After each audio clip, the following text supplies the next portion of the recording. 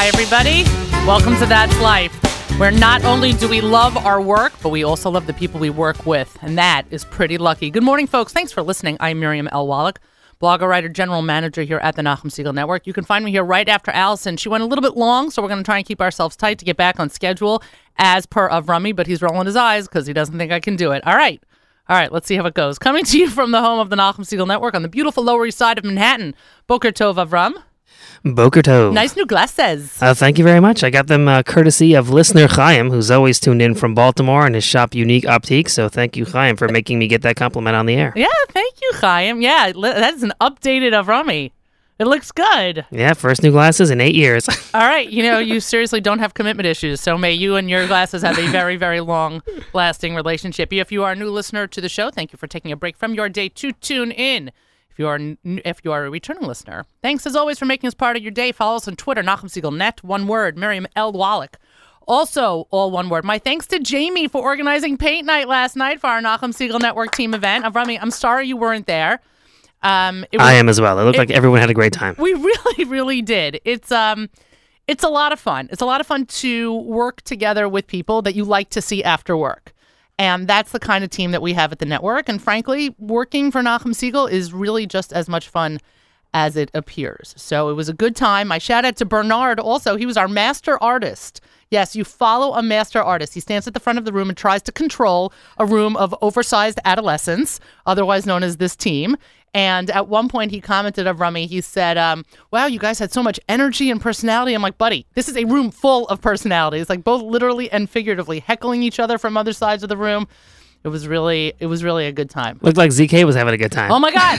I'm so happy we have so many pictures of ZK smiling. There's actual evidence. ZK and Mark both smiling at the same place, not together in the same picture. All right, let's not push it. But it was really a lot of fun. And then we took one canvas to do like a handprint thing of everyone. So Nachum went first, and everybody was like, there's no more room. Right. Okay. Shkayach. And by the way, you know what else was fun? I got to DJ. Yeah, I did. Was that okay? It was okay. Everyone loved it. Jamie, how great was my music? See? Jamie's giving me props. You know why? Because you can't go wrong with the police. That's right. You can't go wrong with the police. Today is Global Hand Washing Day, which I still have paint on my hands, so I'll be taking part in that. It's also the I Love Lucy Day. So, yeah, that's not bad. It's National Grouch Day. We will not be participating in that. Not you. National. I'm representing today. Thank you. That's why we're keeping the mic off for you. National Cake Decorating Day. And also a bunch of other things going on that we could talk about. But frankly, I want to get to my interview because I'm incredibly excited to invite and to welcome Bethany Mandel to the show. She is both a stay-at-home mom and a writer. Her new piece that came out just a couple of days ago called Guns and Moses. And of course, I channeled my mother for a second because instead of putting the N when I posted it, I wrote the word and. So I wrote Guns and Moses, which, aged me a little bit. Yeah, sorry about that. Good morning, Bethany. How are you? I am well. Thanks so much for joining me. I really appreciate it. And as I had mentioned to you yesterday when we spoke briefly and when we messaged each other beginning at I think it was on Tuesday, I really loved the piece. And I have to tell you why. I'm going to begin by telling you that basically you wrote my story. and you wrote my story and it hasn't even happened yet. And I'll tell you what I mean. Mayor Fertig, who's a very good friend of ours and a major influence here at the network, has been asking me for years to go with him to a shooting range.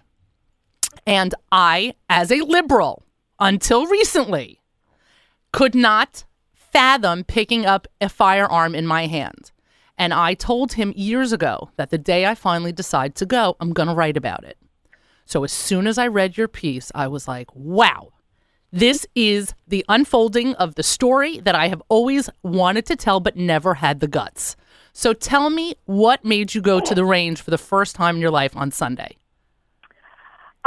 So I'm in the middle of applying for a gun permit in New Jersey, which is not nearly as easy as many liberals will have you think. It's a really long and somewhat expensive process, and I'm actually going to get fingerprinted later this afternoon.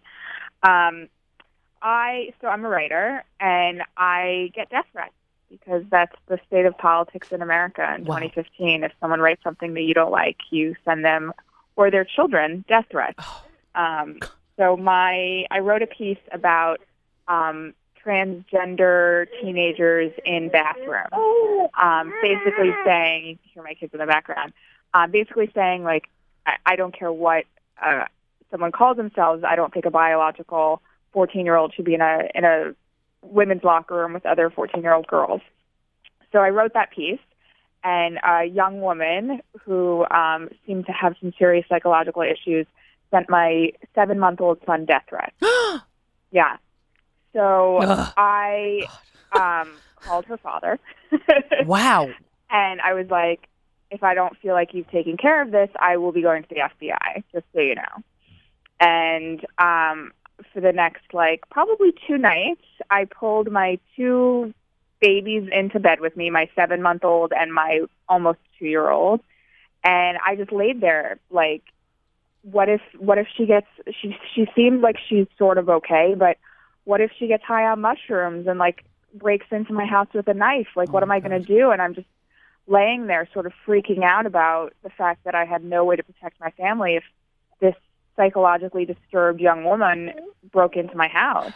And she was sending me messages like, I'm picturing your son covered in blood, and I'm going to put hexes on him, and I'm going to make sure that you, like, will pay for what you've done, and really just unbalanced, crazy things. I am shaking. I am shaking in the studio. Really scary messages to come to after Shabbat right. on your Facebook. So I had received a few death threats prior, or not also death threats, but also just like sort of scary messages from unbalanced people. I'm a victim of Rabbi Freundel, and I wrote a piece about it, and a woman sent me like really angry messages that I wasn't angrier at his wife. And sort of like really unbalanced messages to send to the victim of a sexual crime. Right. So I reported that to the police, and the police called her and had a nice conversation with her. So it's like far from my first rodeo with a crazy person. And it was like my last rodeo with a crazy person before I was just like, you want to know what? If one of these psychos break into my house, I need to be able to protect my kids, and I need to be able to protect my family. Wow. So I went to the police station, and they are like, what is this, like, mom of, like, 2 babies coming in here, like, walking in here, like, trying to get a gun? Like, right. What?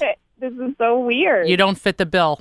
No. And so they said, like, you don't really seem like a gun person, so you should probably go to the range and get familiar with how to shoot. And they recommended a range in Woodland Park, which is, like, northern New Jersey. And I went, and I signed up for a basic pistol class. It was like $185, and it was 4 hours long, and the first 3 hours were just like, this is a gun. These are the parts of a gun. This is how you legally transport a gun in New Jersey. This is how you spend years in prison if you don't transport it properly. And at the end of it, the last hour or so, they let you shoot. So it was my first time shooting a gun.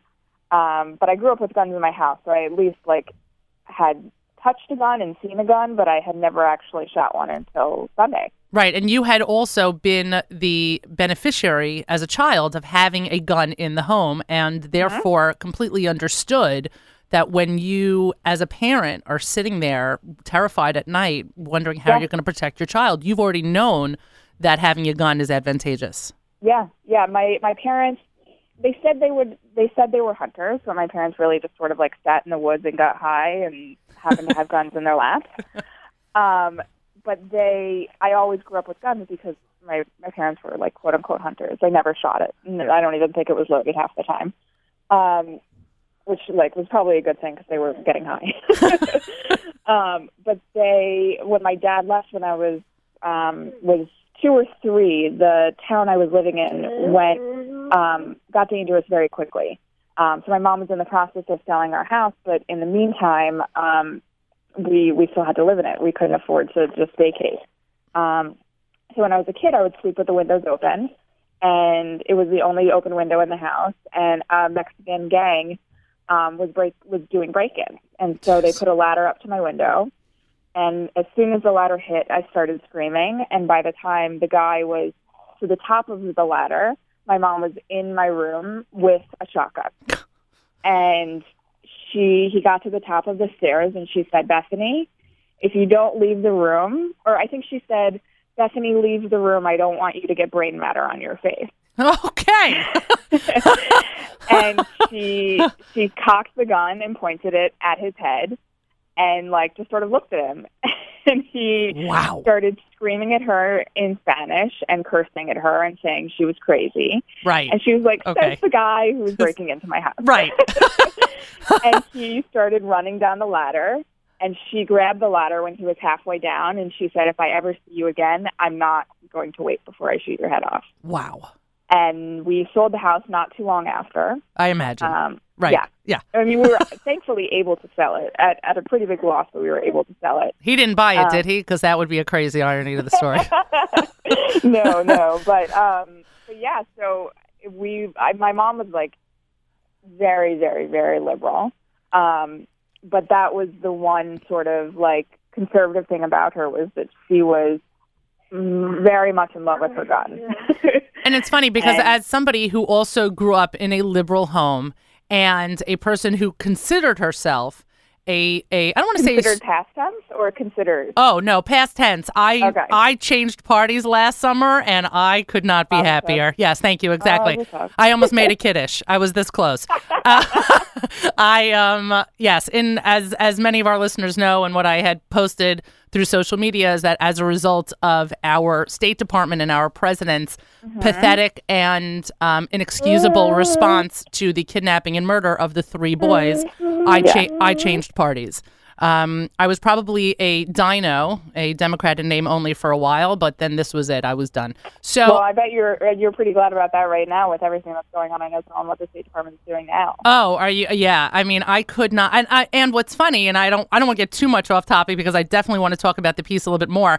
But I now question, what do I do next? Like, I've already changed parties. I'm already looking forward to voting Republican, and I joke about all the benefits of now being a Republican.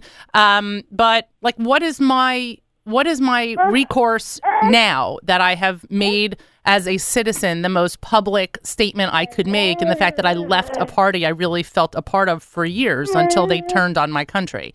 So I'm very much at a crossroads. Like, I don't know what my next step is, but just to go back to my liberal upbringing and my feeling about guns in the home is that while my husband, as an attorney and as a landlord and as a Hatzalah member, could get a permit, and we could have a gun in our home, and I actually had a guest for Rosh Hashanah who looked at me, and I live in the 5 towns, and she looked at me and she said, there is an epidemic of people with guns in their homes.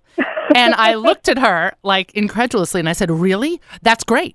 And while it's a personal decision, I find myself, like you, at a place where, yeah, you know what? It's not such a bad idea anymore. And it shocks me as somebody who saw herself as a liberal, who grew up with a liberal, and God, I hope my mother's not listening. But I hear it. I hear it right now. Yeah, I mean, this is like sort of going back to the piece, but especially as a Jew, it's becoming more and more important to be prepared. Right. You spoke about Ben Carson. You mentioned him in the piece, and while his comment about Jews, if they had been armed, would have basically been able to save themselves from Hitler, is a little bit left it's of a little too far. Right. It's a little bit left of the equator, shall we say? But the reality is that it is a Second Amendment right that Jews, if anybody, should appreciate. So are we getting to the point where, I joke all the time that a good Jew has an updated passport? Like, you just can't be without an updated passport. Do you think we're getting to the point where Jews are looking at each other saying updated passport and gun permit? I mean, Jews in America, I don't think we need to have an updated passport quite yet. I think it's nice. I think it's nice to be able to go and support our brothers and sisters in Israel and to give them our tourism money. But in the rest of the world, for sure. I mean, unfortunately, and I touch on this in my piece, unfortunately, we're the only Jews in the world that really have the easiest access to guns. I mean, can you imagine what people would do in France for guns? Right. I don't know what the requirements are in Paris. I mean, I couldn't even obviously speak in the first person. Like when first responders came to Charlie Hebdo, the police didn't have a gun. They rode up on their bicycles and fled. Wow, I don't think I appreciated the detail of that story. I did not. That is so. Everyday citizens definitely don't have access to them. That's unbelievable. And then you hear these stories and you see these pictures on Facebook now, and we talk about the parameters around which Israeli citizens, go through a tremendous amount of background check to get a gun. And and Israel is a country that certainly, if you want to put it in American terms, exercises its Second Amendment rights, and God bless that. But women are arming themselves with rolling pins, and I know. And a friend of mine who lives in Ramat Beit Shemesh told me that she now goes to the supermarket with one of her kitchen knives in her pocketbook. That's so scary. I mean, I have a girlfriend we all have these stories. Right. We all have so many friends in Israel. One of my girlfriends is pregnant, and she said she was Googling like a stab-proof vest for her toddler. Oh. I mean, I can't imagine. And she's like thinking like, what about my unborn child? Like, there's no limit to who they're willing to stab. I mean, they would maybe see her as a bonus. Right. Pregnant and a Jewish woman. It's 2 for 1. Right. The present and the present and the future. Bethany Mandel joins us today on That's Life. She is a writer and stay-at-home mom. She is the author of Guns and Moses, which was printed in the New York Post on October 13th. The New York Post, which I will say has certainly become the paper of record, as we see in New York, that other papers which had established themselves as reputable no longer continue to be. And I thank the New York Post for its true and effective and honest reporting of the situation in Israel. And my God, I mean, I will say that there were times during the Anthony Weiner scandal that I did open up the paper on the front steps to make sure I could bring it in the house. I didn't. I wasn't sure what the headline was going to be, but it makes it even better. Right, exactly. It's a little bit of are we taking the straight to work newspaper, or are we bringing it in the kitchen first? Right.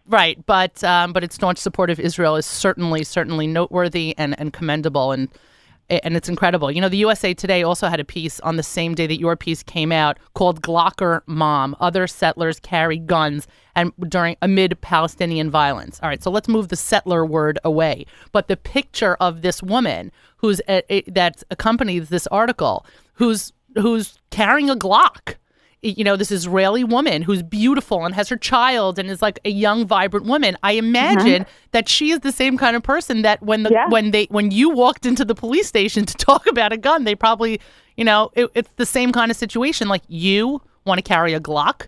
Like, yeah. But I mean, it's the last sort of person that you would anticipate. But really, I mean, it's funny. Like, my local police department were shocked when I walked in. But when I took my shooting range, of course, they said like I filled out the paperwork and I said I'm a stay-at-home mom, and they were like, yeah, we get these for sure. Like, you are not alone. And did you and you noted also that there were a number of obviously other Frum people, Orthodox people who were in the class with you, an Orthodox instructor in a class nearby. So there is certainly a Jewish presence, an Orthodox presence.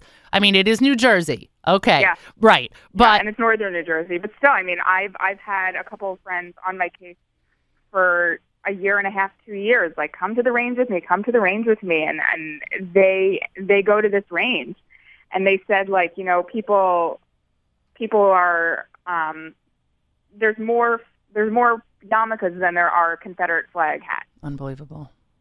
And I saw both. I saw apparently a doctor in a Confederate flag hat, and I was like, I'm sorry, this is New Jersey. I'm not sure if you're aware. Did it make you? Did holding the firearm, holding the metal in your hand for the first time, and then firing off the weapon, and then you leaving the range? Did it make you feel like you were empowered? Did it make you want to go back? Did it turn you away and say, you know what, I got it out of my system, and I'm not doing it again? So it was scary. It was. It's not nearly as easy as I thought it would be. I left feeling like I had done a workout, like a serious arms workout. It's a heavy piece of equipment, and despite the fact that I hold babies all day long, right. I don't hold them at like a 90-degree angle. so it was like holding my arms at a 90-degree angle and then feeling like the sort of kickback of the gun. I left and I was like massaging my shoulders and like bending my arms, and like the whole way home I was like, man, I really wish I didn't have to drive home. My arms are really sore. Wow. But it wasn't fun. I was scared, and you could see, and I talked about it with my instructor. I shot a revolver and I shot a semi-automatic, and the semi-automatic takes more effort to pull the trigger, and it takes longer to pull the trigger. And he took a video of me shooting because I was not nearly as accurate with the semi-automatic, and he took a video of me shooting, and it was because I was flinching before I took every shot with the semi-automatic.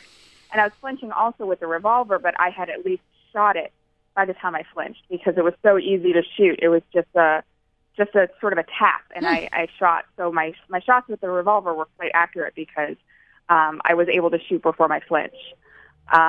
And he took a video of me shooting without a bullet in the chamber, and I didn't know that there was a bullet in the chamber. And I really, you could see the flinch pretty noticeably in the video. Wow. So it wasn't fun, and I didn't love doing it at all. And I'm not like crazy eager to go back and go shooting again, except that I do plan on having a gun in the house. And if, God forbid, I need to use it, I need to know how to use it. Right. And so that sort of showed me that that I do need to go back and become more proficient to be a responsible gun owner. Rights have responsibilities. Yeah. Absolutely. That is a very important lesson to remember. Bethany, I thank you very much for joining me. Unfortunately, we are out of time, though. Lord knows I need to give you 2 hours next time because we could just schmooze. That would be a lot of fun. But I thank you again. The piece is called Guns and Moses. You can find it in the New York Post. You can actually Google it and make sure, do not write and. Don't be me. Don't be me. Apostrophe N and then an apostrophe. But you can also find it on my Facebook page, and I've tweeted it out as well. Bethany, thank you very, very much. Keep writing. Beautiful. Thank you so much. My absolute pleasure. You've been listening to That's Life here on the Nachum Segal Network. I'm Miriam L. Wallach. We're going to pull up the music in the background because I am committed to... There we go. You hear it? That's it. It's a little bit of light, folks. It's Avremel. I'm committed to ending at 11 o'clock, even if Avrami is dancing in his seat to the music. I'm going to avert my eyes. Let's go through the lineup for the rest of the day. You know what to expect, what to look forward to, and what not to miss. Full afternoon of programming right after That's Life. It's the live lunch hosted by Nachum. He'll be in the studio in just a few moments. At 1 o'clock, stunt show. Mark Zamek is in the house. Mark will host a WYUR retrospective from his days back in college. We'll be joined by members of the team, including, but not limited to, Jack Abramowitz, Robbie Zeitz, and the great Nachum Segal. Throwback Thursday from October 22nd, 2003, with Yossi Green and Ohad. It was basically Ohad's introduction to the JM and the AM world. 7 to 8, an hour of Jewish soul with Charlie Bernhout. Tomorrow morning, Nachum Segal hosts JM and the AM live here on the stream, NachumSegal.com. Weekly update at 7:40 in the morning with Malcolm Hoenlein.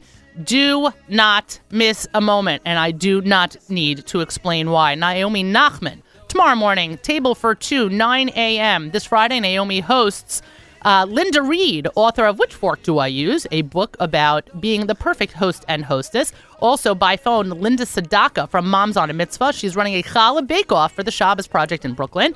And joining her in the studio as well, joining Naomi, I should say, is Mark Bodzin, who organized a kosher private run of Vermont cheddar cheese at Shelbourne Farms. Also speaking would be head cheesemaker at Shelbourne, Kate Turcott, I hope I got that right, and New Jersey journalist Elizabeth Krantz, who brought this all to Naomi's attention. Avrami hosts Saturday Night Segal, Motzei Shabbos, 9 p.m. Eastern Time, 10 p.m. renowned speaker Rabbi Y.Y. Jacobson hosts Eternal Flame, 11 p.m. David Lichtenstein hosts Headlines, and Sunday morning JM Sunday with Matis from 7 to 9. I leave you today with Light by Avremel because in the midst of all this insanity and horror in Israel, we have people who are cranking out songs and dancing on buses and waving their flags and learning Torah in the exact places where these attacks took place. Why? Because that is the light in the darkness. My love to those in the land I love. That's life, everybody. Bye, guys.